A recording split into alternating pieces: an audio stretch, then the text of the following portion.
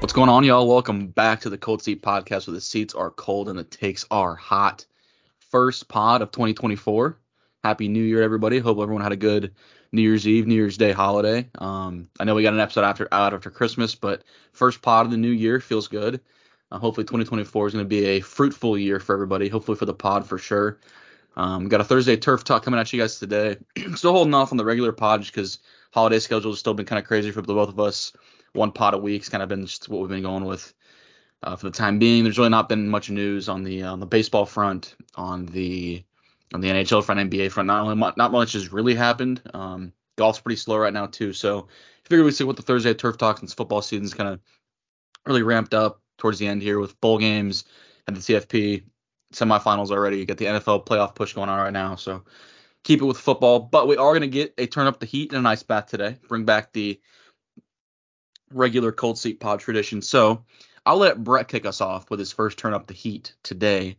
First turn up the heat in about a month, probably, I feel like, since we've done one, since we've been back for the holidays. So, yeah, Brett, kick us off with the first turn up the heat of the new year.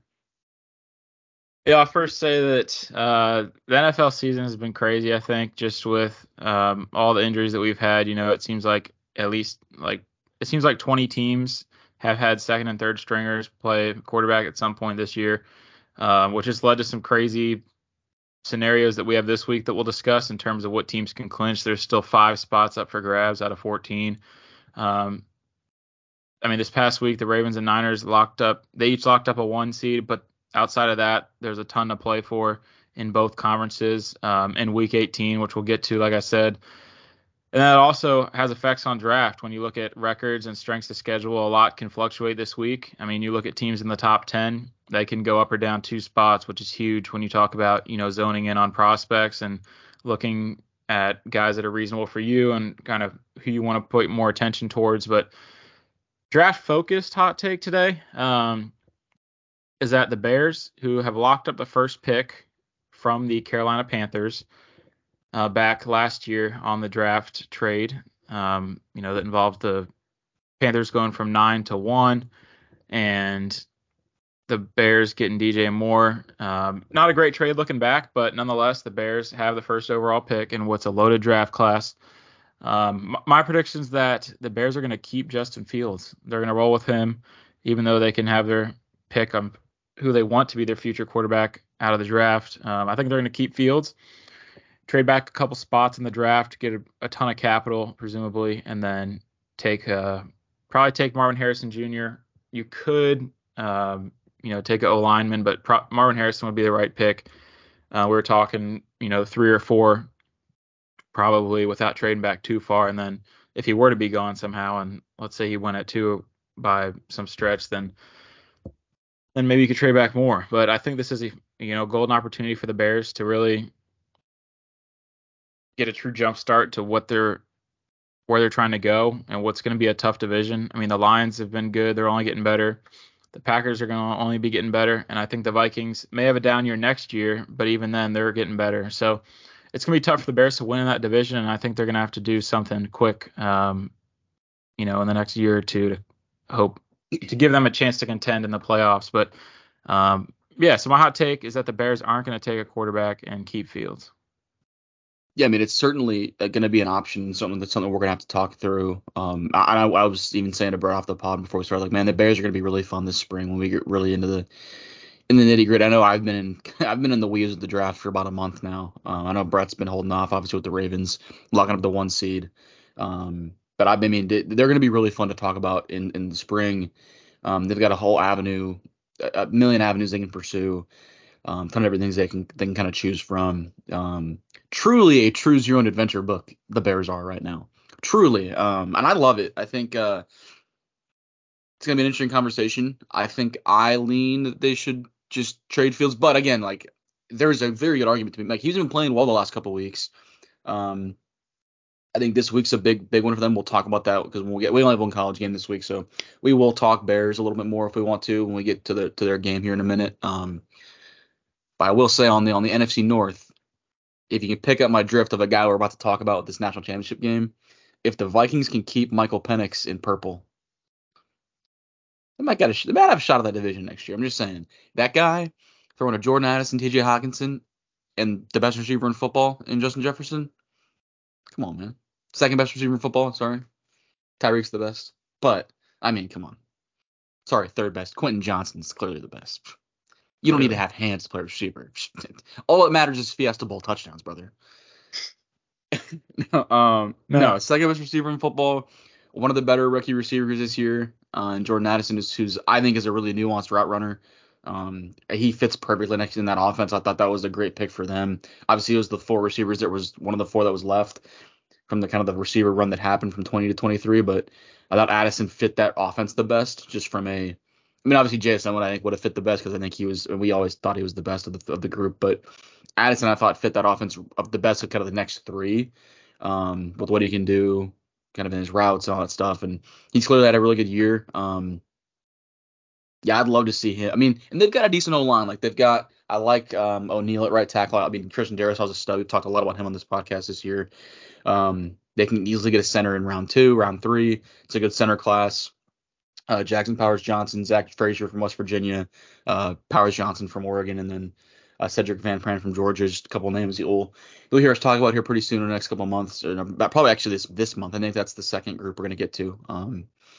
But yeah, I would love to see them keep him in purple, get something going there. But kind of get back on track here. My hot take is that, again, sticking with we're going football here, sticking with the theme of the episode, I think Jim Harbaugh is going to stay at Michigan. Been a lot of smoke. I've obviously seen a lot of it because he's been talking about him going to the Chargers for a while now, and they have reported interest, and I don't doubt they have reported interest. I think he's their number one candidate. I would bet money on it.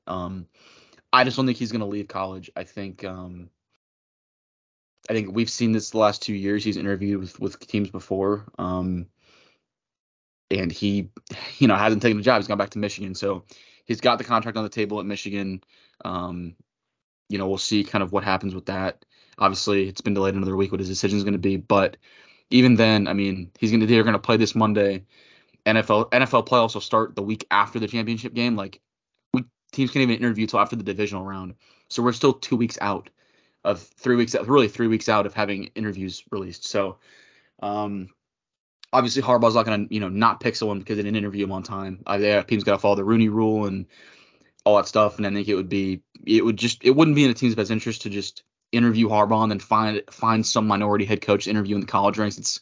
It's disingenuous. B, it's not good process. You want to cast and the Chargers have already said they're going to cast a wide net. So while I do think that he's their number one candidate, I don't think he's leaving college. I think his job is, I won't say easy, but like his job gets so much harder in the NFL because college programs are, I won't say self-sustaining, but we've talked about it before. Like guys like Nick Saban and Jim Harbaugh, and even Kirby Smart. I would even argue Dabo Swinney, despite the couple down years. Like you get some really good freshman classes when you start. I mean, we've saw those guys, those seniors that Jim Harbaugh started to recruit. That was his classes. I mean, those when Nate Hutchinson was there, right? So those guys finally get to upperclassmen, junior, senior. And they kind of lead the way, and they lead the underclassmen who come in, the freshmen, sophomores, and then they become upperclassmen and they lead the incoming freshmen, and it kind of just becomes this repeating cycle where a program becomes player-led with coach oversight, which I think obviously there's a lot of coaching that goes on and mentorship and coaches developing young men when they come in as freshmen and sophomores, but like point being, a lot of it's policed by the players, especially like in the locker room, on the field. Right, and so you don't get to do that in the NFL. You got to start over. You got to build a whole new culture. So I think, plus, like, I mean, Jim, he gets to recruit, and obviously he does a lot of that, but a lot of that's done for him. If he goes to the NFL, he's going to want to have some roster control, and it's a whole other beast. So I don't know. I just don't think Jim's leaving. I think the only way he leaves is if the NCAA actually decides to levy some sort of significant suspension for the recruiting violations. Because the precedent's been set with Pete Carroll that like the NFL, for lack of a better term, will harbor NCAA suspended guys for recruiting violations. Now, if he gets a suspension for the cheating thing, I don't know what the protocol is there, because the NFL had an article that came out that said on NFL.com that was like, hey, we're not going to harbor him. We're not going to give him a safe haven from that suspension, right? Because that's a competitive advantage thing. It's different than recruiting violations. I don't know what that's going to look like. There's been reports that they're not going to do that. There's been reports that they are going to do that. I don't know. So I think NCAA suspension is what would push Jim to leave. I don't really buy the argument that, like, oh, he wants to be a winner. He wants to win a Super Bowl. Jim knows firsthand how that's not just – you don't just win a Super Bowl. You don't just show up and win a Super Bowl. He went to one against his brother, and they lost. So, as Brett well knows. So people talking about, oh, man, he sees his brother having all the success, blah, blah, blah. Like, he's going to accomplish everything he wants to at Michigan. I don't think that's the case. They haven't even won a national championship yet. Yeah, they won a playoff game yesterday or 2 days ago, but, like, they haven't won anything yet. And that's not to, like, diminish what Jim's done. He's done a phenomenal job raising that program from the grave. But that said, I don't think he's going to leave Michigan. He's a Michigan man through and through. I think he's going to be there. Don't think he leaves. I think he takes the contract. So, in a roundabout way, Jim Harbaugh not leaving the college ranks this offseason for the NFL. Yeah, I think it's still going to be interesting to see how it goes, especially with the game, this upcoming Monday that we'll talk about here in a second. But definitely one of the more intriguing storylines to watch is kind of what he decides to do and, what teams end up pushing for an interview pretty hard versus others that, kind of back off. But definitely something to look for and keep an eye on if you want to see what coaches are going where. So to wrap up our college football coverage on the Thursday Turf Talk, we have covered 100 games so far. I'm 70-30. Brady's 72-28. So through 100 games, only 2 games difference. Brady's already clinched the NCAA college football records predictions victory, I guess you can say. We have 1 game left. It is the national championship in the 19th week of college football. The past 2 games this weekend were great. You had the first game, the Rose Bowl. Number 4 Bama, number 1 Michigan came down to the wire. Some bad snaps kind of hindered Alabama's offense on some drives, and some sloppy play from Michigan. They still came out in the end with a win in overtime. You look at the second game in New Orleans, the 2-seed Washington Huskies, 3-seed Texas Longhorns. That was another great game. Back and forth. Michael Penix went off. UT's defense, or secondary at least, couldn't do anything. And, their D-line, their front 7 played really well, which we thought would be the case. Washington couldn't really get much going on the ground. But it was still a really good game. Washington's running back, who has had a great past 5 games, didn't play great this game, averaging under 3 yards a carry, got hurt at the end, where like at the last 3 minutes when Washington was trying to run the clock out, they actually ran plays and didn't just kneel it. And Washington running back got hurt, which stopped the clock and gave UT time to go down the field with a minute left. They had a few shots at the end zone. Couldn't get it done. 5 seconds left. They ran their last play and just missed a touchdown there to win it and send them to the Natty. So with those 2, great games, definitely easily the best pairing of semifinal games that we've had, just in terms of level of competition, how close they ended up being.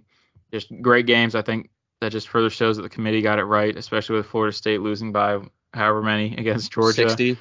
Yeah, in the Citrus Bowl or whatever it was. But yeah, I thought it was a great weekend of football across the board, as we're pretty much done outside the national championship. What do you want, New Year's 6 bowls, they were all pretty good outside of the Orange Bowl with Georgia and Florida State. Yeah. The Peach Bowl, Ole Miss, Penn State wasn't as close as I thought it would be. It was close for what, 2.5 quarters? Yeah. It was close for a while, and then Ole Miss blew it open. Bowl games are always weird nowadays. No one really cares about them if you're not in the playoff. A lot of guys just opt out, or, you don't really do much. Oregon blew out Liberty. Tennessee and Iowa was actually pretty good. LSU game, I forget what, the Gasparilla Bowl, the LSU and Wisconsin game was really good. Notre Dame blew out Oregon State. And Arizona beat Oklahoma in the Alamo Bowl with no Dylan Gabriel. So, across the board, there were a lot of blowouts, but there were also a lot of really good games, with those 2 semifinal games being both coming down to the wire. So looking at the final game of the year is number 2 Washington, number 1 Michigan. Side note, every time that 1 and 2 have faced off, which this will be the 5th time, the previous 4 times, the number 2 seed has won. I saw that this week. I saw that. Yeah, I mean, even before seeing that, I was kind of leaning Washington because of how they looked. They just play much cleaner football. They just have better athletes, I think. So it should be a really fun game. That game is on January 8th at 6:30 Central. Michigan's favored by 5, but I'm going with Washington. I think Washington, like I said, has the guys to get it done. They have much better depth. Obviously, there's some big matchups to look for, which we'll highlight one in a second after you get to your pick. But I'm really looking forward to this game. I think it's the matchup I wanted going into the playoff. Once they released the final, the top 6 seeds, I really wanted these two to face off in the final. Two teams that obviously never play each other. They're about to see a lot of each other pretty soon. They are, but but yeah, I'm excited for this one. I think it's going to be a lot of back and forth, offense, defense. I think there's a good mix from both in terms of strengths versus weaknesses. So I'm really looking forward to it. But I'm going with Washington to win the national championship. Yeah, I'll backtrack a little bit real quick. Just on the CFP semifinal games. I thought 2 teams that matched up really well with each other. Bama's strengths playing against Michigan's strengths for the most part, and then I thought the Texas offense versus the Washington defense was going to match up really, really nicely. Kind of the strength of that Washington defense being in the secondary with Shabar Muhammad kind of leading the way there, and they played well in the secondary down the stretch. Took care of Torrey Franklin pretty nicely in the championship game, Pac-12 title game. So thought that matched up nicely. It was pretty clear that the biggest disadvantage of the entire 2 games was the Texas secondary versus the Washington receivers. Washington has a legitimate NFL receiver core, with Rome Odunze being a wide receiver 1, I think, by the end of his season, his rookie year. He's a really special player, which is crazy because he's going to be wide receiver 3 in this class because he's got 2 freaks ahead of him. A legitimate generational talent, Marvin Harrison Jr., and a guy who I wouldn't throw the generational label on because I think it's thrown around too much. But if you take Marv away, potentially the best receiver prospect since Amari Cooper in Malik Neighbors, depending on how you feel about him. So, yeah, Roman News is a freak. The guy's awesome. Jalen McMillan, Jalen Polk, really, really deep receiver room. Westover had a great game. Their tight end. It was very clear to me that Texas couldn't keep up on the back end, and they did good things offensively. I thought Sark called a bad game, frankly, a poorly called game from Sark. There were times, I mean, they were ripping Washington for, it felt like 5-6 yards a carry at times. And then you get a 1st and 10 and take a deep shot with one of the worst deep ball accuracy quarterbacks in the country. Like, per the advanced metrics of the top 25, he was one of the worst, Power 5 quarterbacks at throwing the deep ball just on an accurate. Quinn's a super high, I mean, the epitome of a high variance player. I think I texted that to you in a group text. Like, he's the epitome of a high variance player. He's got throws where that's number 1 overall pick stuff. And then there's throws where it's like, man, that's UDFA stuff. You know what I mean? Like, he's got that littered throughout his tape. That's kind of always been the thing with him. And we saw in the last play of the game, like, did he make a decent throw? Yeah, but like, if he makes a throw that he has the potential to make, they win the game and they go to the Natty. He puts that ball back shoulder on the pylon. Oh, AD Mitchell's catching that ball because the corner can't get to it. You know what I mean? So he threw a good ball. That's a catchable ball. That's AD catches it in his hands if the DB doesn't make a literal perfect play. Goes over the back, reaches up. He couldn't have played it better as that from that DB. It wasn't DPI, hardly touched him. It was perfect. So that's teach tape from that DB. Kept him alive for the Natty. So there's a really good play. And then the Michigan Alabama game was it was great. Michigan's defense really impressed me up front. And frankly, JJ McCarthy impressed me in that last drive. He looked terrible for the first 55 minutes of play. In that last 5 minutes of the game, he turned it up. I mean, they went 75 yards pretty easily, and they didn't run the ball that much. So Blake Corum's a dude. I know he's got a bunch of miles in his knees, but how do you overlook what he can do on the football field with the ball in his hands? So I know he's older back, but he's really, really, really talented. Michigan offensive line dominated. So I'm curious to see. I mean, this matchup of Michigan versus Washington, two polar opposite teams to me. Um, I'll start with Michigan. They're a ground and pound smash mouth football team through and through. They live and die by that offensive line first and foremost. And on defense, they've got a really stout interior. They've got arguably just as good of an interior as Texas does. I know they don't have the big names that Texas did in T'Vondre Sweat and Byron Murphy, but the Michigan defense has been, I think, slept on all year, and they showed it in that Alabama game that they're legit. People talking about they didn't play anybody, blah blah blah. They stepped up against Alabama, especially when they needed to late in the game. And then to me, the biggest difference that what Michigan's going to do that Texas couldn't, they're going to present maybe the best secondary Washington's seen all year. I don't know if that's I don't know. I mean, maybe that's hyperbole, but I don't know if it is. They haven't seen a corner as good as Will Johnson. There's no corner that they've seen as good as Will Johnson. And they haven't. I just don't think they've seen a complete secondary like Michigan has. Right? I mean, I like Rod Moore, their safety. Is it Rod Moore is his name? Right? Yeah. A lot of safeties with the last name Moore in the draft last couple of years. But yeah, I like Rod Moore. He's a solid safety. Mike Sanistro, kind of got exposed a little bit in the game, but again, I think really, really good slot player. Going to be, I think, critical for them, kind of keeping the ball kind of at the sticks and kind of at the sticks and short of the sticks. So then you go to the Washington side. They're an aired out football team. They are a beat you deep. We have better athletes than you do.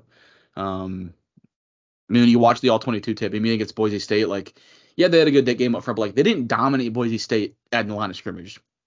They beat them. They beat them in the back end because, again, they have a receiving core that nobody can kind of stand with, right? Like, they don't have a Marvin Harrison Jr. because nobody does. And LSU's got two really good receivers in Malik Neighbors and Brian Thomas Jr. But like, from a quarterback to a tight end to full receiver room, Washington's better than everybody in the country. So very polar opposite teams. I'm so excited for this one. I think Michigan wins.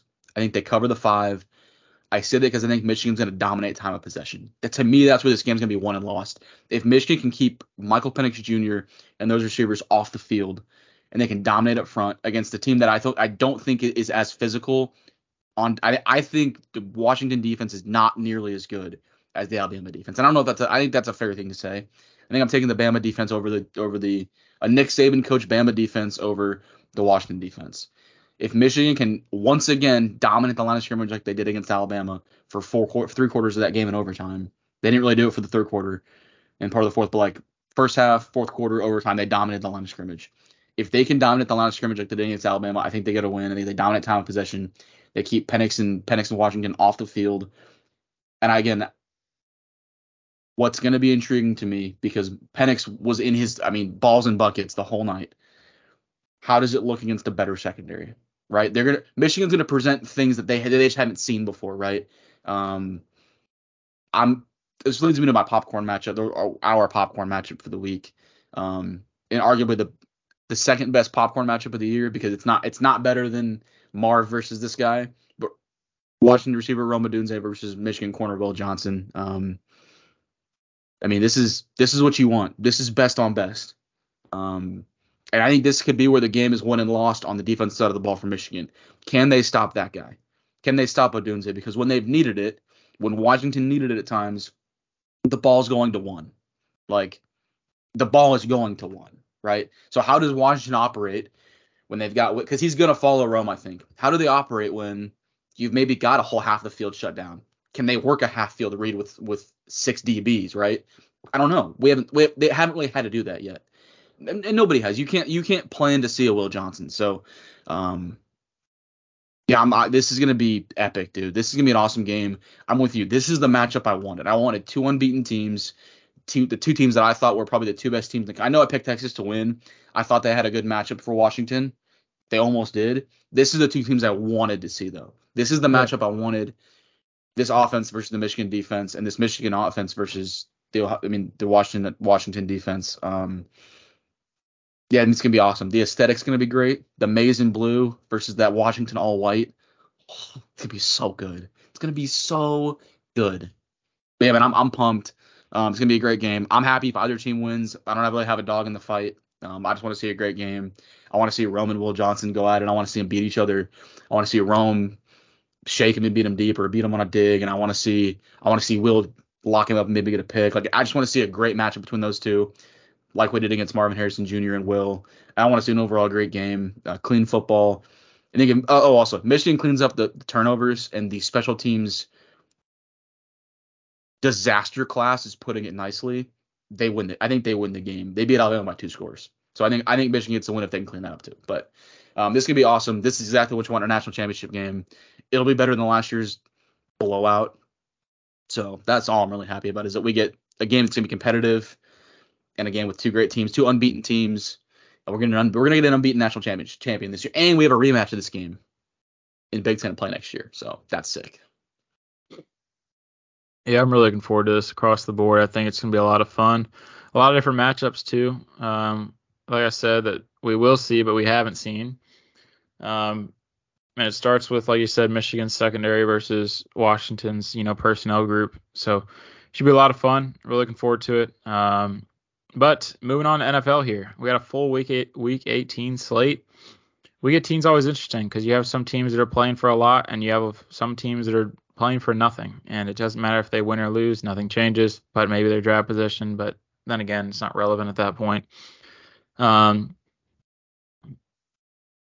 records, Brady has the 5-game lead right now, so a lot can change. Obviously, we have 16 games this week and then 13 total playoff games, so a lot can change. 5-game lead. Yeah, it should come down to the wire. Looking forward to it. The way the NFL Week 18 works is they don't come out with game times until the week of. So these games were announced Sunday night. We have 2 games on Saturday, both with implications, and then the rest are on Sunday with a Sunday night game to decide a division. We'll get to these real quick, though. Not going to spend too much time on them. The first Saturday game is at 3:30 Central, ESPN. Steelers at Ravens. So if the Steelers win and either the Bills or the Jaguars lose, then the Steelers are in as a wild card team. The Ravens playing at home. They already clinched the top seed, so they're going to rest some guys. I don't know how many they're going to rest. I don't know who's going to play how much time. They haven't come out with anything this week, obviously preserving that competitive advantage over the Steelers, as obviously they want to beat a rival. I'm going to go with the Steelers to win it. They're favored by 3.5. I don't think there's going to be a lot of Ravens that play in this game. I'm going to pick the Ravens to lose by 3 or less, though. And if the Ravens starters or important key guys play more than the first quarter, I'm probably going to pick the Ravens. But a conditional pick here that right now I'm leaning with the Steelers. Yeah, I'm gonna go with the Steelers as well. Same caveat that Brett has for the most part. I mean, if the Ravens if they play their starters more than a half, I think they get a win. If the Steelers, I don't think they're going to. So I think the Steelers get a win. They need a win. When Mike Tomlin needs a win, he gets a win. So I think Steelers win. I think they cover the 3.5 at this point. So 3.5 points. Teams resting their starters. I think they cover it. Popcorn matchup on this one. Again, teams not playing starters, but kind of had to look for some stuff. Go with Mike Tomlin versus John Harbaugh. What I think are 2 top 5 coaches, top 10 coaches in the NFL. I think 2 underappreciated coaches in the NFL. I think people, because neither of them call plays, they overlook what they do. I know Mike Tomlin's like a defensive guy and he has a lot of influence on the defense, but like he didn't call the defense. And John Harbaugh's like special teams coordinator background, if you will. He was a defensive coach for a long time, was a special teams coordinator, became a head coach, doesn't call anything, right? So like I think these guys both, because of that, get overlooked in what they do. I think John Harbaugh, especially, a lot of people know how good Mike Tomlin is, and people talk about it all the time. Something he's underappreciated, but I think John Harbaugh gets underappreciated a lot. My take is that like the Ravens are hardly ever blown out. Like they should have won a playoff game with Tyler Huntley at quarterback against a Joe Burrow quarterback Bengals team. That doesn't happen. Like that's a reflection of coaching. Like that 100% a reflection of coaching to me. So I'm a big John Harbaugh fan. I think he's always has his guys ready to go. As someone whose team has gone through the coaching carousel, every 3 or 4 years, the last literally as long as I've been alive, it feels like, as long as I've really been a football fan, like from the Norv Turner days, they've been cycling through head coaches. John Harbaugh is the epitome of what I wanted a head coach, and maybe we get his brother, and that's what we get, right? But like he's stability. They're always competitive. Like that's what I want in a head coach. So I think for new head coaches like John Harbaugh, John McVay, those guys are the model of like what to do. Competitive. They're always in games. Have their guys ready to go. Obviously, he's not a play caller, but the guy always has teams ready. And Mike Tomlin's, like I said, one of the best. He's one of the greatest of all time, I think. So should be a good matchup between the coaches. We'll see how many of the Ravens guys play. I know John has rested guys in the past, so we'll see what happens there. But should be a good matchup. Nevertheless, always a feisty, competitive game between these two teams and bitter rivals. I think one of the better rivalries in the NFL. I would say maybe the best, up there with some of the NFC East teams. Obviously, Bears Packers this weekend is going to be a great one too, but certainly going to be a good matchup in the rivalry game here. Other Saturday game. This is the Saturday evening game, as it should be.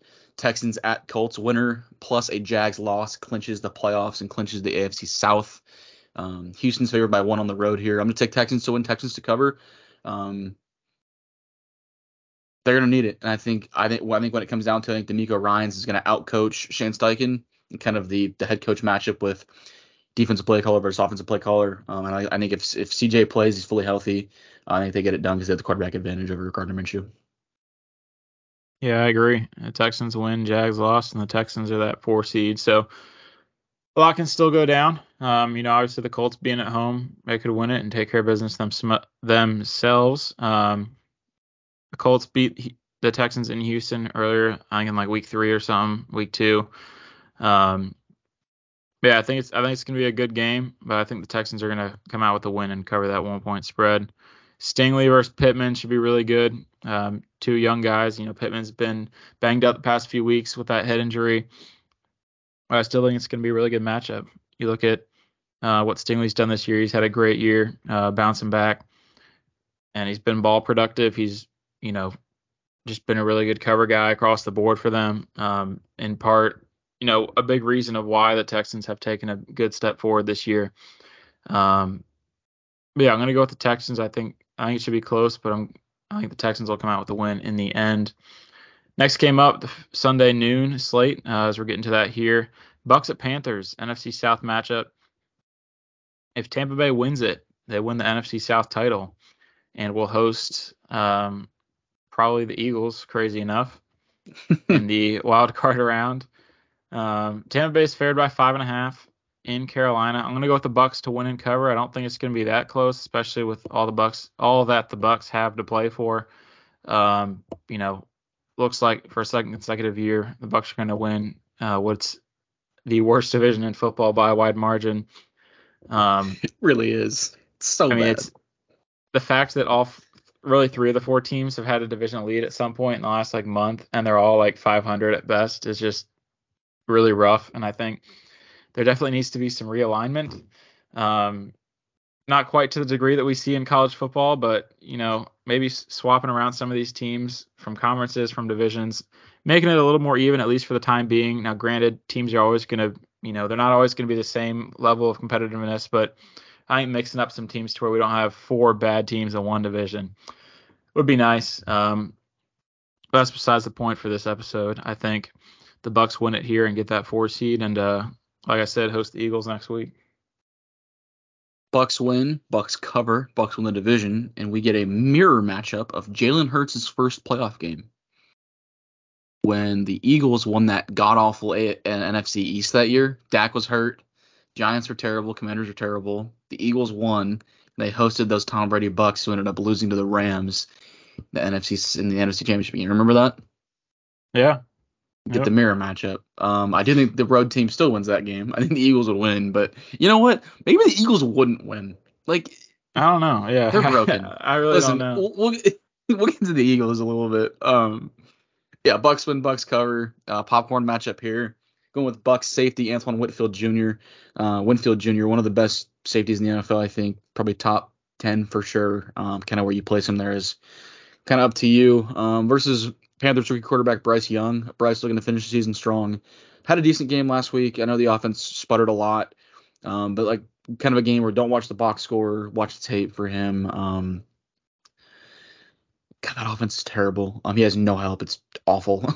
um, but I think this is a good matchup. Winfield's gonna play kind of deep he's gonna play everywhere in the slot, in the kind of in the box, deep. Kind of see how he matches up with Bryce Young. Obviously, Bryce has had some struggles with really good safeties this year, namely Jesse Bates. They got him a couple times, so kind of curious to see how he handles another really good safety and Whitfield Jr.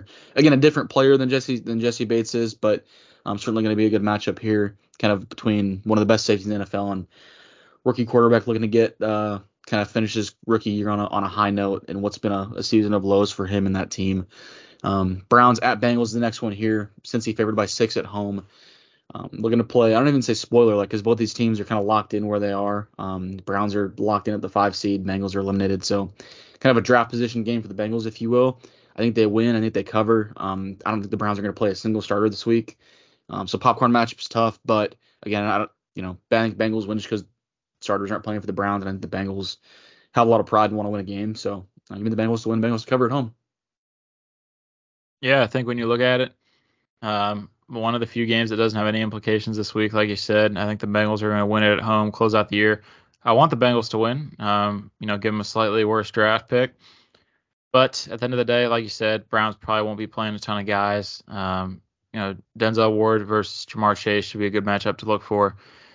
If Denzel Ward plays, like we said, we don't really know who is going to play and who's not going to play. So we'll have to wait to see when the inactives come out before finalizing these picks. But it should be a good one. I'm hoping it's a good one. And hoping for Bengals win at the end of the day. Vikings at Lions, a big NFC North matchup. Minnesota can still get in the playoffs. They need to win. They need a Green Bay loss, a Seattle loss, and then either Tampa Bay or New Orleans to lose for them to get in the playoffs. Detroit's favored by 3 at home. They still have seeding to play for. The Lions do. So I'm going with the Lions to win and cover. I think it's going to be close early on, but I think the fourth quarter Lions will play well, tighten up, and get the win at home. And I think that'll put them at the 3 seed, if I'm not mistaken, if they can win this one. I think you're right. I think if they win, they locked into the 3 seed. I think they are. I think if they win, they're locked in. I was going to say is there a chance they can get to the 2? I got to look. I think they can get to the 2 if they win and the Cowboys lose. Okay. They probably need the Eagles to lose too. Yeah, So they probably need a couple things. I'm looking right now. The Cowboys aren't losing, so fair. Yeah, they're not going to lose. That's probably a fair assumption. Yeah, so they're probably locked in at 3. I don't think they can't fall to 4, so they're locked in at 3 for the most part. I still think Dan Campbell's going to play his starters, and they kind of, again, they're going to play because they can get to 2 if it's possible. So, Lions win, Lions cover. I hope that they get the 3 and that the Rams get the 6 to set up for the Goff versus Stafford in Detroit game. It'd be kind of sick. So yeah, Lions win, Lions cover. Popcorn matchup here going to be Christian Darrisaw, the Vikings left tackle, versus Lions second-year edge rusher Aiden Hutchinson. Not been super sack productive, but uber pressure and hurries productive this year for Hutch. I believe he's number 2 in the NFL in hurries right now, or number 3, something like that. And then I think he's top 5 in pressures. So sack numbers maybe not been there, but the pressures have been there. I prefer pressures and hurries and pass rush win rate as kind of an indicator of success as opposed to sacks. We saw Vic Beasley lead the NFL in sacks one year, and he's not in the NFL anymore, and that was a couple years ago. So sacks maybe not the best indicator of success as opposed to holistic play. I think he's a great run defender as well. So should be a great matchup. Darrisaw, one of the best left tackles in football. Hutch, young up-and-coming star edge rusher. So certainly going to be a good matchup there. Next one here, Jets at Pats. New England favored by 2.5 between these two bottom dwellers in the AFC East, which is weird to say about the Pats. But I think the Pats win. Pats cover. They've looked coherent and very alive, if you will, the last couple of weeks. And the Jets don't. Let's put that lightly. They look awful. They should have lost that game against the Commanders, but they didn't because the Commanders tank is harder than the Jets tank. So I do think the Patriots get a win. It would kill them in the draft for quarterback positioning, but I think they get a win. I think Bill cares.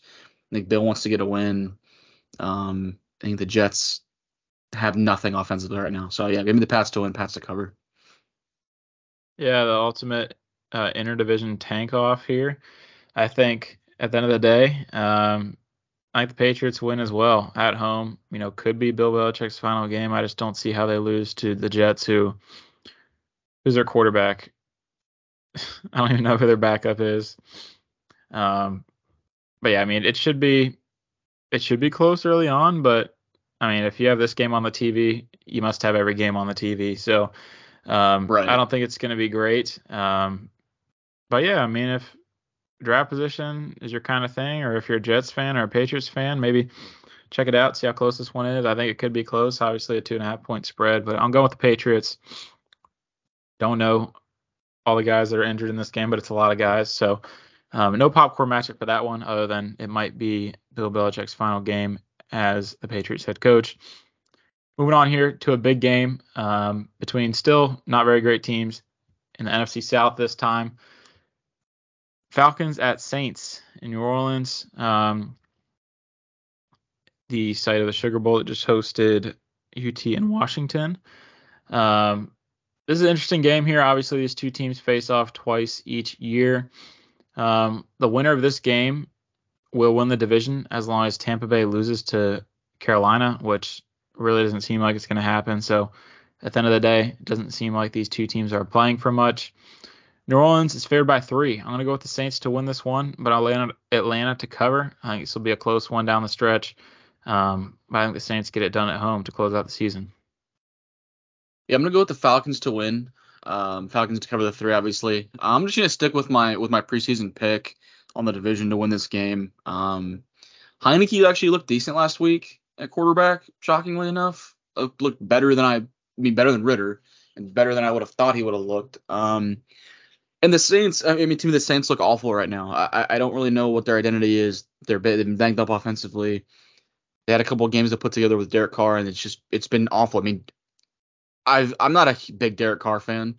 Obviously, I like him a little more than I was with the Raiders, but I mean, he looked really good earlier in the year, and he looks freaking terrible right now. He looks awful. So I don't see how they can get a win against this Falcons team this week. It's gonna be a good one though in New Orleans. This is a game I'm probably gonna have on the TV for sure in the kind of in the morning window. Probably trying to have the quad box going. I'll be back in Lubbock, so I'll be able to get the multi-view going on my TV. So probably have this game as one of them. Yeah, give me the Falcons to win. Popcorn matchup here. Gonna go with Bijan Robinson, Falcons rookie running back, versus Saints veteran linebacker Demario Davis. These guys are gonna match up, I think, a bunch especially in the passing game.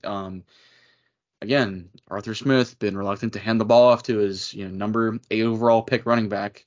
Nevertheless, they're throwing the ball to him a decent amount, especially as of late. So I expect to see Bijan out in open space with Demario Davis, one of the more sure tackles in the NFL, versus I think one of the guys who's one of the harder guys to bring down in the NFL, kind of in open space. So should be a good one there. Next matchup here, Jags at Titans. Jags win and they get the AFC South title. Kind of a matchup reminiscent of last year's game, Sunday Night Football. Jags versus Titans for the AFC South division in a playoff spot. So I think the Titans get the revenge though this year. This is one of my upset picks this week. I think Tennessee covers the 5. I think Vrabes is gonna have his guys up, ready to play. It's a revenge game. I think if they need to lose this game for draft position. But listen, Vrabes wants to get that dub, baby. Vrabes wants to get that dub. I know he does. I know he wants to get that dub. He wants to avenge last year's loss. He wants to stick it to Doug Peterson. And I think he gets a win here. So here was my note. I told Brett, I was going to hey, let me ask him before we start. And I was like, you know what? I'm going to hold off and we'll talk about it on the pod because I think it'd be a great discussion. What does Doug Peterson's future look like if the Titans win and the Jags don't make the playoffs? I think they would keep him, just given that I think continuity with a rookie rookie contract quarterback would be huge in terms of building that team that dealt with some injuries this year. And they got to pay him, right? So right. That's another thing that goes into you got to pay him. So this offseason. I think they would hold on to him. I just don't know if they want to risk going to the market and trying to find a better option while breaking all that continuity, likely bringing in a lot of new positional coaches and coordinators. I think it'd be too tough and wouldn't make the most sense for them to do that. I'm not saying I don't see it happening at all, but um, yeah, I'd be a little surprised if they went in a different direction. I don't disagree with you. I'm 100% with you. I think Doug getting fired 2 years in after taking the team to the playoffs last year, winning a playoff game in epic fashion, and then playing a competitive game against the Chiefs, albeit with a banged up Patrick Mahomes. They were competitive in that game. So I think it would be a mistake. I think it would be a huge jumping of the gun by the Cod family. But the Cod family has done this kind of thing in the past, right? I mean, they've been impatient. So I don't think it happens either. I just thought, do they have this massive disappointment, especially this massive collapse in the second half of the year? Does this kind of push them to fire Doug? I won't say reset, but kind of get a reset with Trevor Lawrence likely getting a contract this offseason, which I don't think it's gonna match what kind of the big four got this offseason with Hurts, Lamar, Herbert, Burrow in order. I don't think that's gonna happen. The play hasn't been there, right? Like the rookie year, throw it out. That's fine. Urban Meyer, worst coaching hire literally ever in the NFL. I think that's very, very fair to say. Worse than the Matt Rule train wreck in Carolina. I don't blame Matt Rule for that. I blame Dave Tepper and his drink throwing self. No, you look at last year, like you saw flashes in the back half of the year and you saw flashes in the front half of this year, but it's been inconsistent. Whereas opposed to with Herbert, Burrow, Lamar obviously winning an MVP and going to win another one this year, and then Hurts. Like you've seen sustained MVP level play from at least for a full season with those guys, right? You saw it in 2021 with Justin Herbert. You saw it in 2021 with Joe Burrow. Even last year with Burrow to an extent. You saw it with Jalen last year, and you saw it with Lamar winning a unanimous MVP. Those guys had reason to get paid like that. I don't think, other than potential and upside, unrealized upside, we haven't seen that with Trevor. So do they try and hit the hard reset with Doug and they go, just listen, you provided some stability. We want to move on. And they make the run at Ben Johnson. I don't know. Right. And we'll talk a little bit more coaching stuff if time permits here when we get to the Chargers stuff, because there was an article talking about the Chargers coaching search here that Jeremy Fowler put out just as we were recording. But I think for time's sake, before we skip it and talk about it next week, but nevertheless, like I think it'd be a mistake too. It wouldn't shock me if the Khan family was a little bit early on that firing. But it's just wanted to throw it out there. I've seen some rumblings of it, people talking about it. Just thought I'd throw it out there. Yeah, I think it would be a top storyline, I think, this offseason if the Jags opening was one that needed to be filled. I just think when you look at what Doug Peterson has done over his career, it'd be crazy to, get rid of him in year two. But I don't think they will, because I have them winning this week and have them winning the division. Going on the road, I know they really haven't played great the past, month or so. Kind of giving that division up after they pretty much had it locked down. I mean, 3 weeks ago, we were talking about them fighting for the 1 seed, and now they're fighting for the playoffs. So that's just how crazy and how close the AFC has been this year. But I'm going with the Jags to win it on the road in Nashville. Popcorn matchup of Brandon Scherff versus Jeff Simmons. Interior matchup here. We see it twice a year. Should be a good one. The Jags left guard, Ezra Cleveland, could also be matched up on Jeff Simmons. So either way, probably going to be a good matchup every snap for Simmons. One of the better interior defensive linemen, across the league. I don't know really what other matchups in this one we could look at. It's primarily in the trenches, I think, across the board. Outside of that, there's not a whole lot to it. But I expect a close game here. Jags might win by 7, but yeah, I'm picking them to win the division. Moving on here, NFC West matchup. Seahawks at Cardinals. So the Seahawks can still get in with a win and a Packers loss. Similar to last year, in which the Packers and the Lions were kind of in this, each team had implications on the other team in terms of getting in. Ultimately, the Lions got in, so some crazy scenarios here again this week. But for the Seahawks, I mean, as long as Green Bay loses and you win, you're in. Seahawks favored by 2.5. Going with the Seahawks to win and cover, but not get in, as I have the Packers winning as well. I think this game is going to be another one down to the wire. I mean, like we see in Week 18, all division matchups with a lot of implications. So this one, I think the Seahawks get it done, but they still don't get in the playoffs, and what just was an insane collapse at the end of the year. Started 5-2. They were pushing the Niners for that division lead halfway through the season, and then they've lost 6 of 9, and they're just completely taking themselves out of it. Likely due to a lack of leadership across the board, I think, in that locker room. They don't have a ton of talent. We talk about them being good and a solid team and really well coached, but at the end of the day, they don't have a ton of talent on that team. They have some good players. They have some guys that are going to be freaks in the future, I think. But at the end of the day, I don't think they have a ton of dudes on that team that can be difference makers and win you games and will you to the playoffs and stuff like that. And that's what we're seeing here. So I think they're going to get the win, win by 7 on the road, but I don't think it's going to be enough to get them in. Yeah, I mean, fair enough. Yeah, it's the situation's interesting, like you said. Seems like they got a lot of talent, but at the end of the day, what has it done for you? Next one here, Cardinals, Seahawks. I think Seahawks get a win. They need to get a win to get in the playoffs. I know Cardinals won last week against Philly. But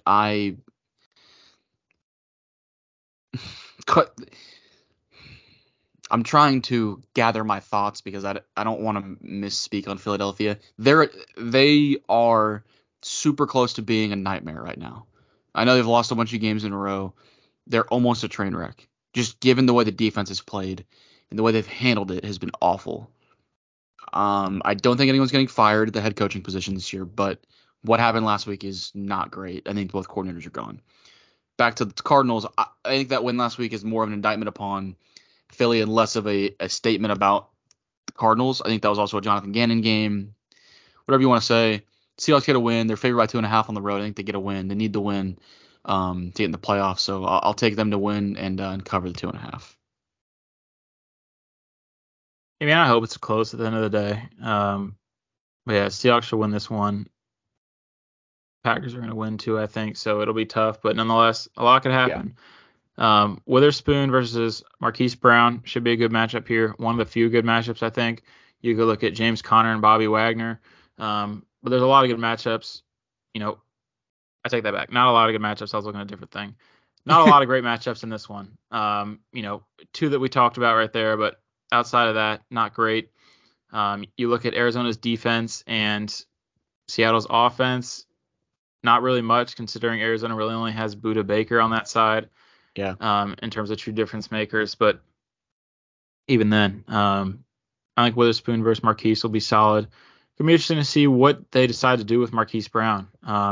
This is his 5th-year option. I think it's going to be interesting to see what he commands in the open market. A really weird start to his career, I think, whenever you're traded on a rookie contract. Go to a new offense, then you deal with injuries in Arizona to Kyler and stuff like that. It's going to be interesting to see how that contract negotiation plays out throughout the course of free agency and stuff like that. But yeah, should be a good matchup between those two. Witherspoon's had a great rookie year. Moving on here, staying in the NFC though. Real quick on that. I know it wasn't official, but Cardinals just announced that tackle DJ Humphries, their starting left tackle, blew an ACL, is done for the season. Obviously, it's one game, but that was speculation. I just wanted to get that on here. That just broke. It's tough, but I'll let you get back to what you were getting at with the next game here. Yeah, I mean, we never knew what Humphries. I mean, we figured it would be ACL, but we didn't really know until the MRI. So, I mean, that sucks because similar to Kyler last year, he's going to end up missing some of 2024 season. But yeah, and, I think the first bit, yeah, it's tough. Yeah, so it's going to be interesting to see how they kind of navigate around that. But moving on to an NFC North matchup with huge implications. Bears at Packers. Packers playing at Lambeau Field. Huge rivalry game once again. Should be a close one. Not to the degree that it used to be, but Green Bay win and you're in after they beat the Vikings on Sunday Night Football Sunday Night Football Yeah. in Minnesota. They beat them pretty good. I think Packers come away with this one. Green Bay is fair by 3. I think they win by more than 3. If you want to see them up close, there's a house that has a side yard right next to Lambeau Field. It is for sale. I've seen it on Twitter. It's not the best house, but they got a pool. They got literally your backyard. You can stare at Lambeau Field, and I'm sure get in somehow. It would be a great watch party location, but Could you potentially squirrel suit dive in? You know what I'm saying? Like, is it like, do you have the elevation possibly to do that? Okay, I like this plan. you'd have to. I believe it's slightly higher than Lambeau Field in terms of the ground level, but it's pretty even. So you might have to get a little parachute drop in, but could sneak in through the doors either also. So I'm sure what you could do is, all these people walking right through your front yard to go to the game to get in line. You just ask someone if they want to, hang at your house and have some festivities for the game, and you get their tickets and go in, and you probably go in for free every week just by getting up your house for 4 hours. So obviously there's some complications to that, but yeah, I just thought I'd throw that in. One of the coolest views from a backyard that I've ever seen is Lambeau Field in its entirety. Yeah, just crazy. But yeah, going back to football, the matchup here, Packers Bears. I think at the end of the day, I think that I don't think the Bears will be able to do enough in Lambeau. I assume a snowy game, to some extent, to get the win. I know, Justin Fields has played fairly well the past couple weeks, but I think the Packers are, obviously they're out to play for some. They control their own destiny. You win and you get a playoff game, likely in Dallas or Detroit. Probably Dallas. Yeah. Right. But I think they're winning and getting in here. But yeah, I'm hoping for a close game with all these divisional matchups. That's got to be the second best view from a living space of a sporting event. Does not top the Sweet Life of Zach and Cody view from Maddie's apartment of Fenway Field. Those who remember will know it was Ashley Tisdale plays character named Maddie on the show, and she lives in this apartment, and I don't know how she because the narrative is like she's like kind of poor, right? But like she lives in this apartment, it's got like this view of Fenway Park, and like you can like catch home run balls from her like window, which like doesn't make any sense. That would be super expensive, but nonetheless, it's still funny. Definitely better than the Lambeau Field view, but I'll also ignore the logistics on giving up the crib for 4 hours and just roll. You have to leave a couple people there, but yeah, I love the idea, frankly. That's innovation that excites, brother. I'm with that. I think the Bears gonna win this week. I think they play spoiler. They've already got a pick locked up in number 1. I've got a high quality pick. I think Justin Fields, again, like we saw last week, is playing for his job and his career in Chicago and is doing well. He played well last week. So I think this is a game where Matt Eberflus is probably coaching for his job, potentially. If they go into Lambeau and they get a win, play spoiler, they can't fire him. He's staying. So I think this team's got a lot to play for this week. I know they're out of the playoffs. They have a lot to play for, though, I think. And I think are going to get up for this game. They want to go into Lambeau and beat a rival. So I'm giving the Bears get an upset win this week. Popcorn matchup here. Bears receiver DJ Moore versus Packers corner, fresh off the suspension of one game, Jair Alexander, self-proclaimed team captain against Carolina. Yeah, it should be a good one. Two top flight veteran receivers and corners here. Should be good. Next one here, Chiefs at Chargers. Chargers favored by 3 at home. Presuming that KC's going to rest a bunch of their starters like they always do, locked in at the 3 seed. I think the Chiefs win. Chiefs cover. I'll get to the popcorn matchup real quick just because this is the one that I put down because we didn't have one here. This is Gift Smith versus draft position, brother. Does Gift Smith understand the assignment? Does he understand the assignment? Does he know that they need to lose this game? We're gonna find out because they need to, frankly. Like they gotta lose this game. So we're gonna see if GIF gets it done. This is another game that's gonna be a conditional pick, I think, with Chargers favored by 3 at home.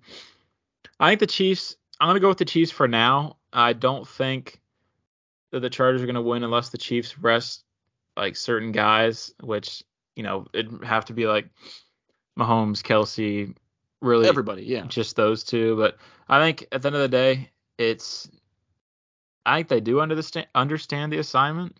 I think they still have that in mind. And I think obviously you're playing for draft position. I think you can't really afford to win this game. It's not going to do you any good, other than some bragging rights if the Chiefs sit guys. But I don't think the Chiefs have any seeding to play for. I think they're locked into the 4 seed. So 3 seed. Yeah. It's going to be an interesting one. I think it should be a really close one again, just in terms of, matchups and guys who are opting out and stuff like that. But I'm going to go with the Chiefs for now, unless they sit some major players. Staying in the division, though, Broncos at Raiders. Raiders are favored by 2.5 in Vegas. Going with the Raiders to win and cover. I just think, the Broncos with their whole Russell Wilson situation, the Raiders have looked good with Antonio Pierce. I think they're in a good position to win this game, and I don't really think they care too much about draft position either. So I think they're going to win this one by 7-10. Just end the season strong. They have some stars on that team, no doubt, but they need some more guys to be competitive, and I think they could next year. I think they could, push for a playoff spot next year. We saw them, almost do it this year with everything that's gone down. So I think they'll be one of those competitive teams next year, pushing for the division early on, and then I think falling out of the race, but making a wild card spot. So see how that goes. But yeah, I'm picking the Raiders to win this one over the Broncos. I'm with you. Raiders win, Raiders cover. Broncos are a mess. Now they won last week against the Chargers, but it was closer than it should have been. Stidham starting again this week, so it's a train wreck in Denver. Popcorn matchup though, the bright spot for both of these teams here. CB1 in the NFL, firmly I think. Broncos corner Pat Surtain versus top flight wide receiver Devontae Adams for the Raiders. I don't know where he lands. Kind of, if I had to sit down and do a ranking, he's probably still top 5. Still one of the best in the game. Should be an awesome matchup here between, again, two best of the best here. So looking forward to that one. Next one here, Eagles at Giants. Philly wins plus a Dallas loss clinches them the division. Philly favored by 5 on the road here.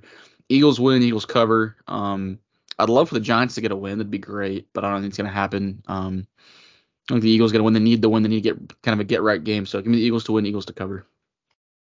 Yeah, I agree. I don't think they're going to win it. I think even if the Cowboys lose, they'll win the division because even if the Eagles win, they won't win the division because I think the Cowboys will win as well. But like you said, the Eagles need a win here, regardless of seeding anything. They just need a win to get right.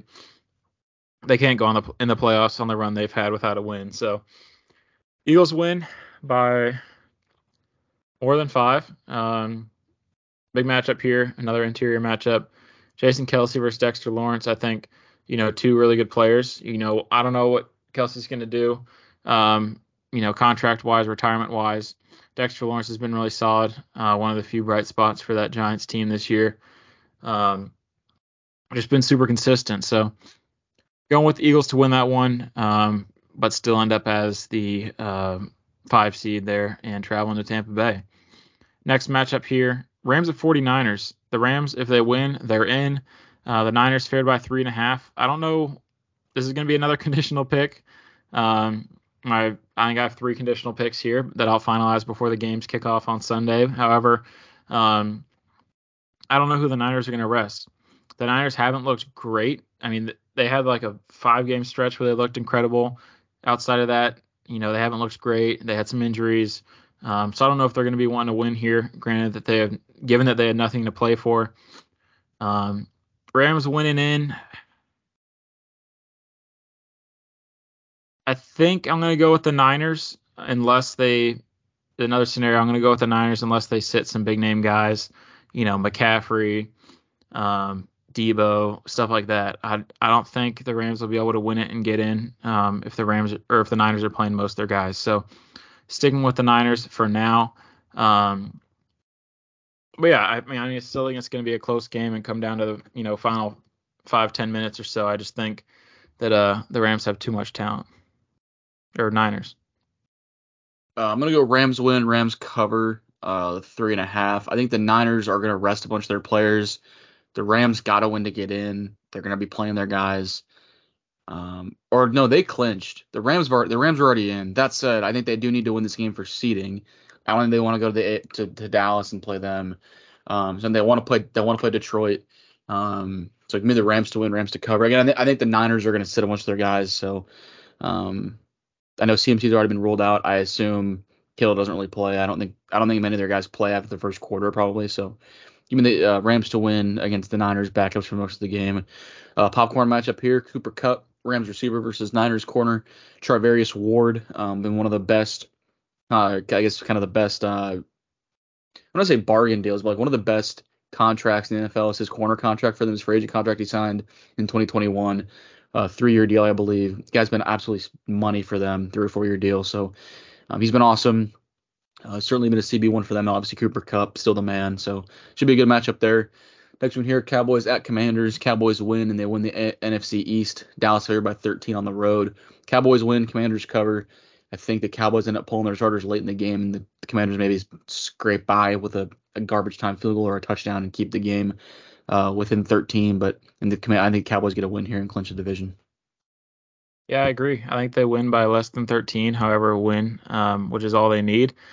And popcorn matchup we have here, Deron Bland versus Terry McLaurin. Terry McLaurin coming off a big game, which he had a touchdown against the 49ers.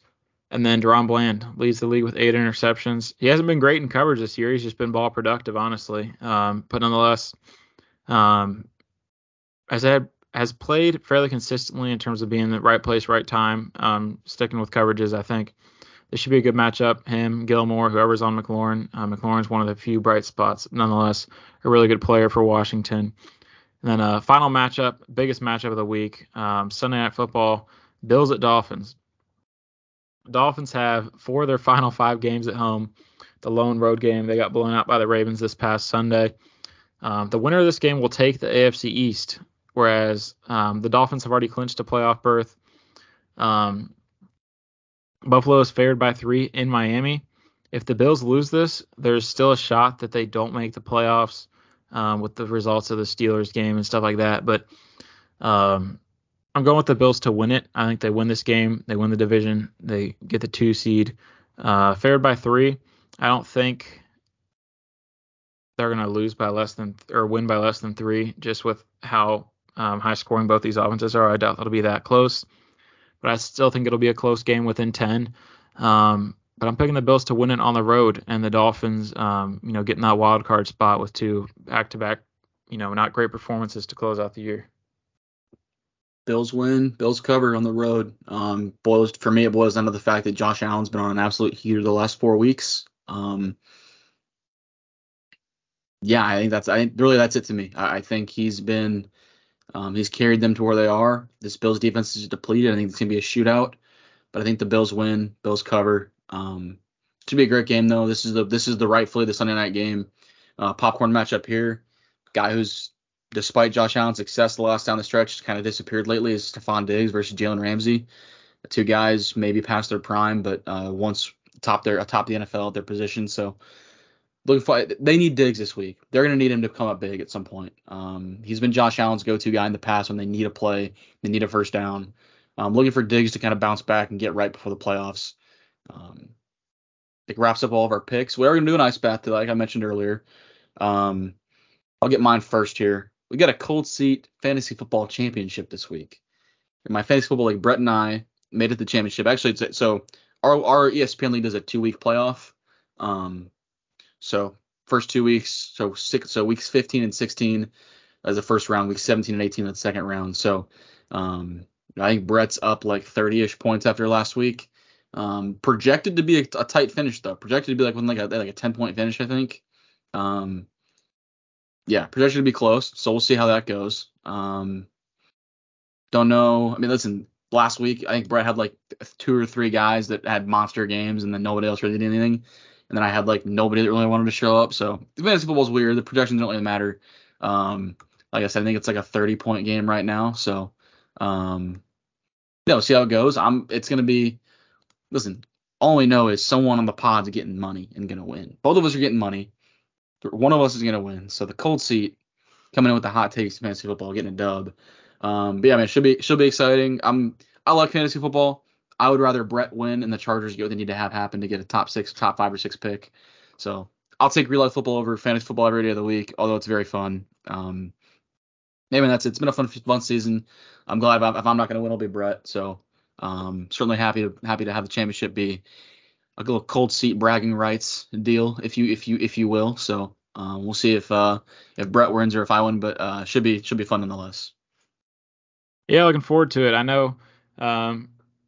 I think I did like a separate fantasy, or may have not done fantasy at all last season, but yeah, I mean the 2 guys that do the podcast are in the championship in the 10-team league or 10-person league.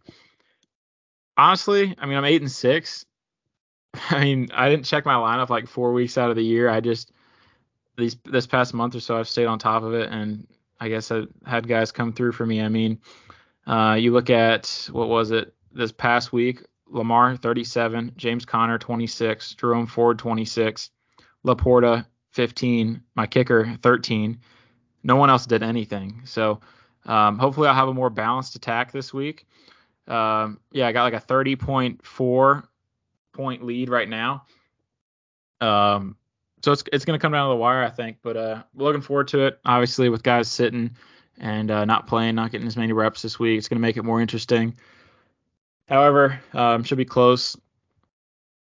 My ice bath is that I just can't wait to get into the draft stuff. I haven't really looked at much outside of just like watching some clips from games and stuff.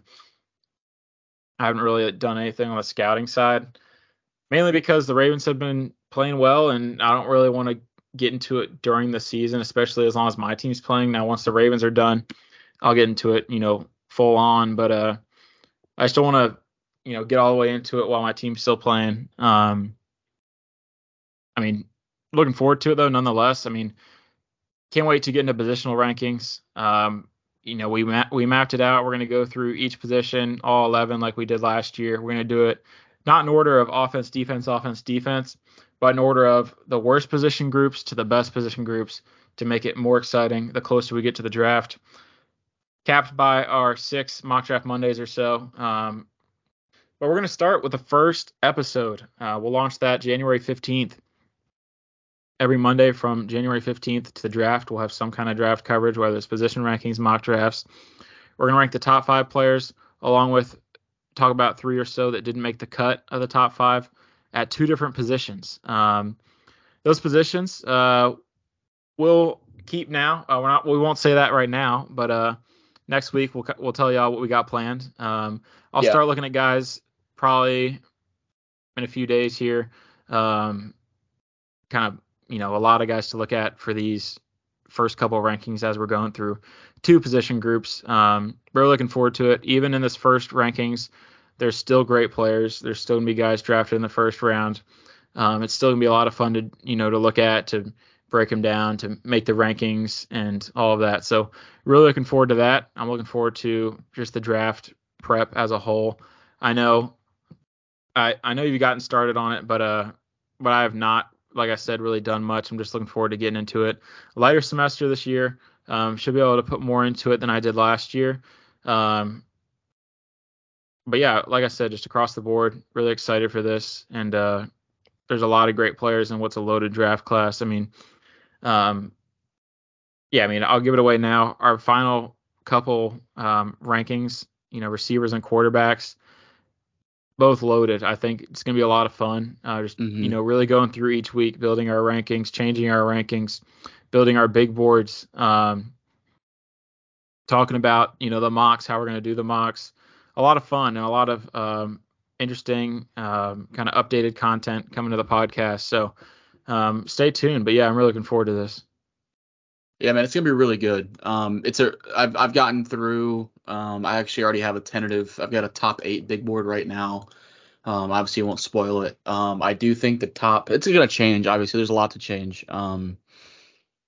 It's a really, really fun class, though. I've watched a lot of guys kind of already at tackle of what just for my own kind of wanted to get a baseline for some of the guys that I'm gonna want to watch a lot of outside of just the podcast prep. For the Chargers, watched a bunch of the receivers, watched a bunch of the tackles.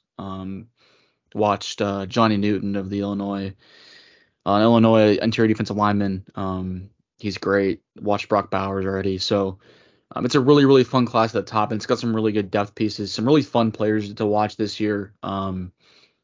Some guys where you watch, like I'll say this, I was watching Joe Alt and Olu Fashanu against Ohio State, and it's hard to ignore how good JT Tuimoloau is. I think I texted Brad, I was like, man, JT is really good. Like, he's really good. So that's an example of, like, you're watching tape and you see these guys pop. It's like, man, that guy's really, really good. So I'm super excited that I've obviously gotten a head start a little bit on Brett, just given kind of the vast differences in the dichotomy between our two teams and their success this year. But nonetheless, been really, really fun. It's gonna be really fun to get into it. Like Brett said, lighter semester this year. So super looking forward to getting into these guys. Obviously, it'll be really fun. You guys know, draft is my bread and butter. It's my favorite thing. So, man, looking forward to it. It's going to be a really fun off season for us. Really, really fun to get some mock drafts going kind of after the combine. Yeah, man, there's going to be some really fun teams. Maybe do like some team specific episodes for some of them too. Just given there's like the Bears are one of them, the Cardinals are one of them. There's some really fun exercises to do this off season with these teams. And I'm looking forward to it. Brett's looking forward to it. It's going to be awesome. So stay tuned for that. Like I said, like Brett said, we'll kind of talk on what our schedule is going to be next week. We have a lighter football episode, obviously. Way less playoff games, no college football to talk about. Obviously, we'll recap college football season. Maybe Brett and I'll do like an All-American team. We'll see. Maybe we'll draft an All-American team. Like, we'll do like like I get Caleb, you get Drake. Like, you know, one person gets Marv, one person does. You know what I mean? Kind of assemble some All-American teams against each other, which might be fun. We'll talk about it. We'll text each other about it over the break. I know both of us getting back to Lubbock pretty soon, so getting back to our home setups, getting back into our home schedule. So yeah, man, gonna be great though. I'm super, super pumped. I could not be more excited for a draft class. I know I was excited about last year's, but man, this one's special. Some really special players in it. It's gonna be awesome. So stay tuned for it. So much draft content come out of the Cold Seat podcast this year. Stay tuned for it, and I'll let Brett give any closing remarks, and we'll get out of here.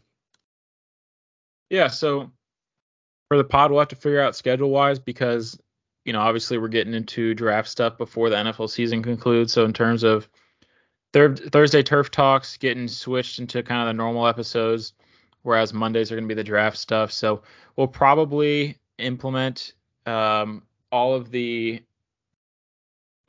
predictions and stuff that we have for the playoff games into our normal episode that we put out on Thursdays or so we can keep the Monday episodes to position rankings and stuff like that. So look for starting in a couple weeks, the upcoming Thursday episodes will probably be, NBA, NHL, golf, MLB updates along with, the playoff stuff. And then once the playoffs are over, obviously a few weeks later, we'll have MLB stuff and it should flow pretty smoothly, but we still have to figure out the scheduling of all of that. But yeah, we're 12 days away from the first positional rankings. I'm going to try not to wait. Try to get on it here. Maybe a little bit today before I head out of town tomorrow. But definitely, looking forward to these two positions that we're going to cover on Monday, January 15th. Like I said, starting from, what we think is worst to best in terms of position groups. So not the best athletes, not the most valuable positions. However, still a lot of guys that can be difference makers at the next level, and really looking forward to getting into all of that for y'all. Thanks for tuning in. Thursday Turf Talk episode 20 here today. A little bit of a longer one, just in terms of everything we had to talk about, all the implications, college football semi recap and final or national championship preview. But next week's episode probably be a little bit shorter as we just have the 6 wildcard games and college football, season recap. So thanks for tuning in. Follow us on X and Instagram at Cold Seat Podcast. And we should see y'all next Tuesday for a normal episode. Yeah, we'll see you guys then.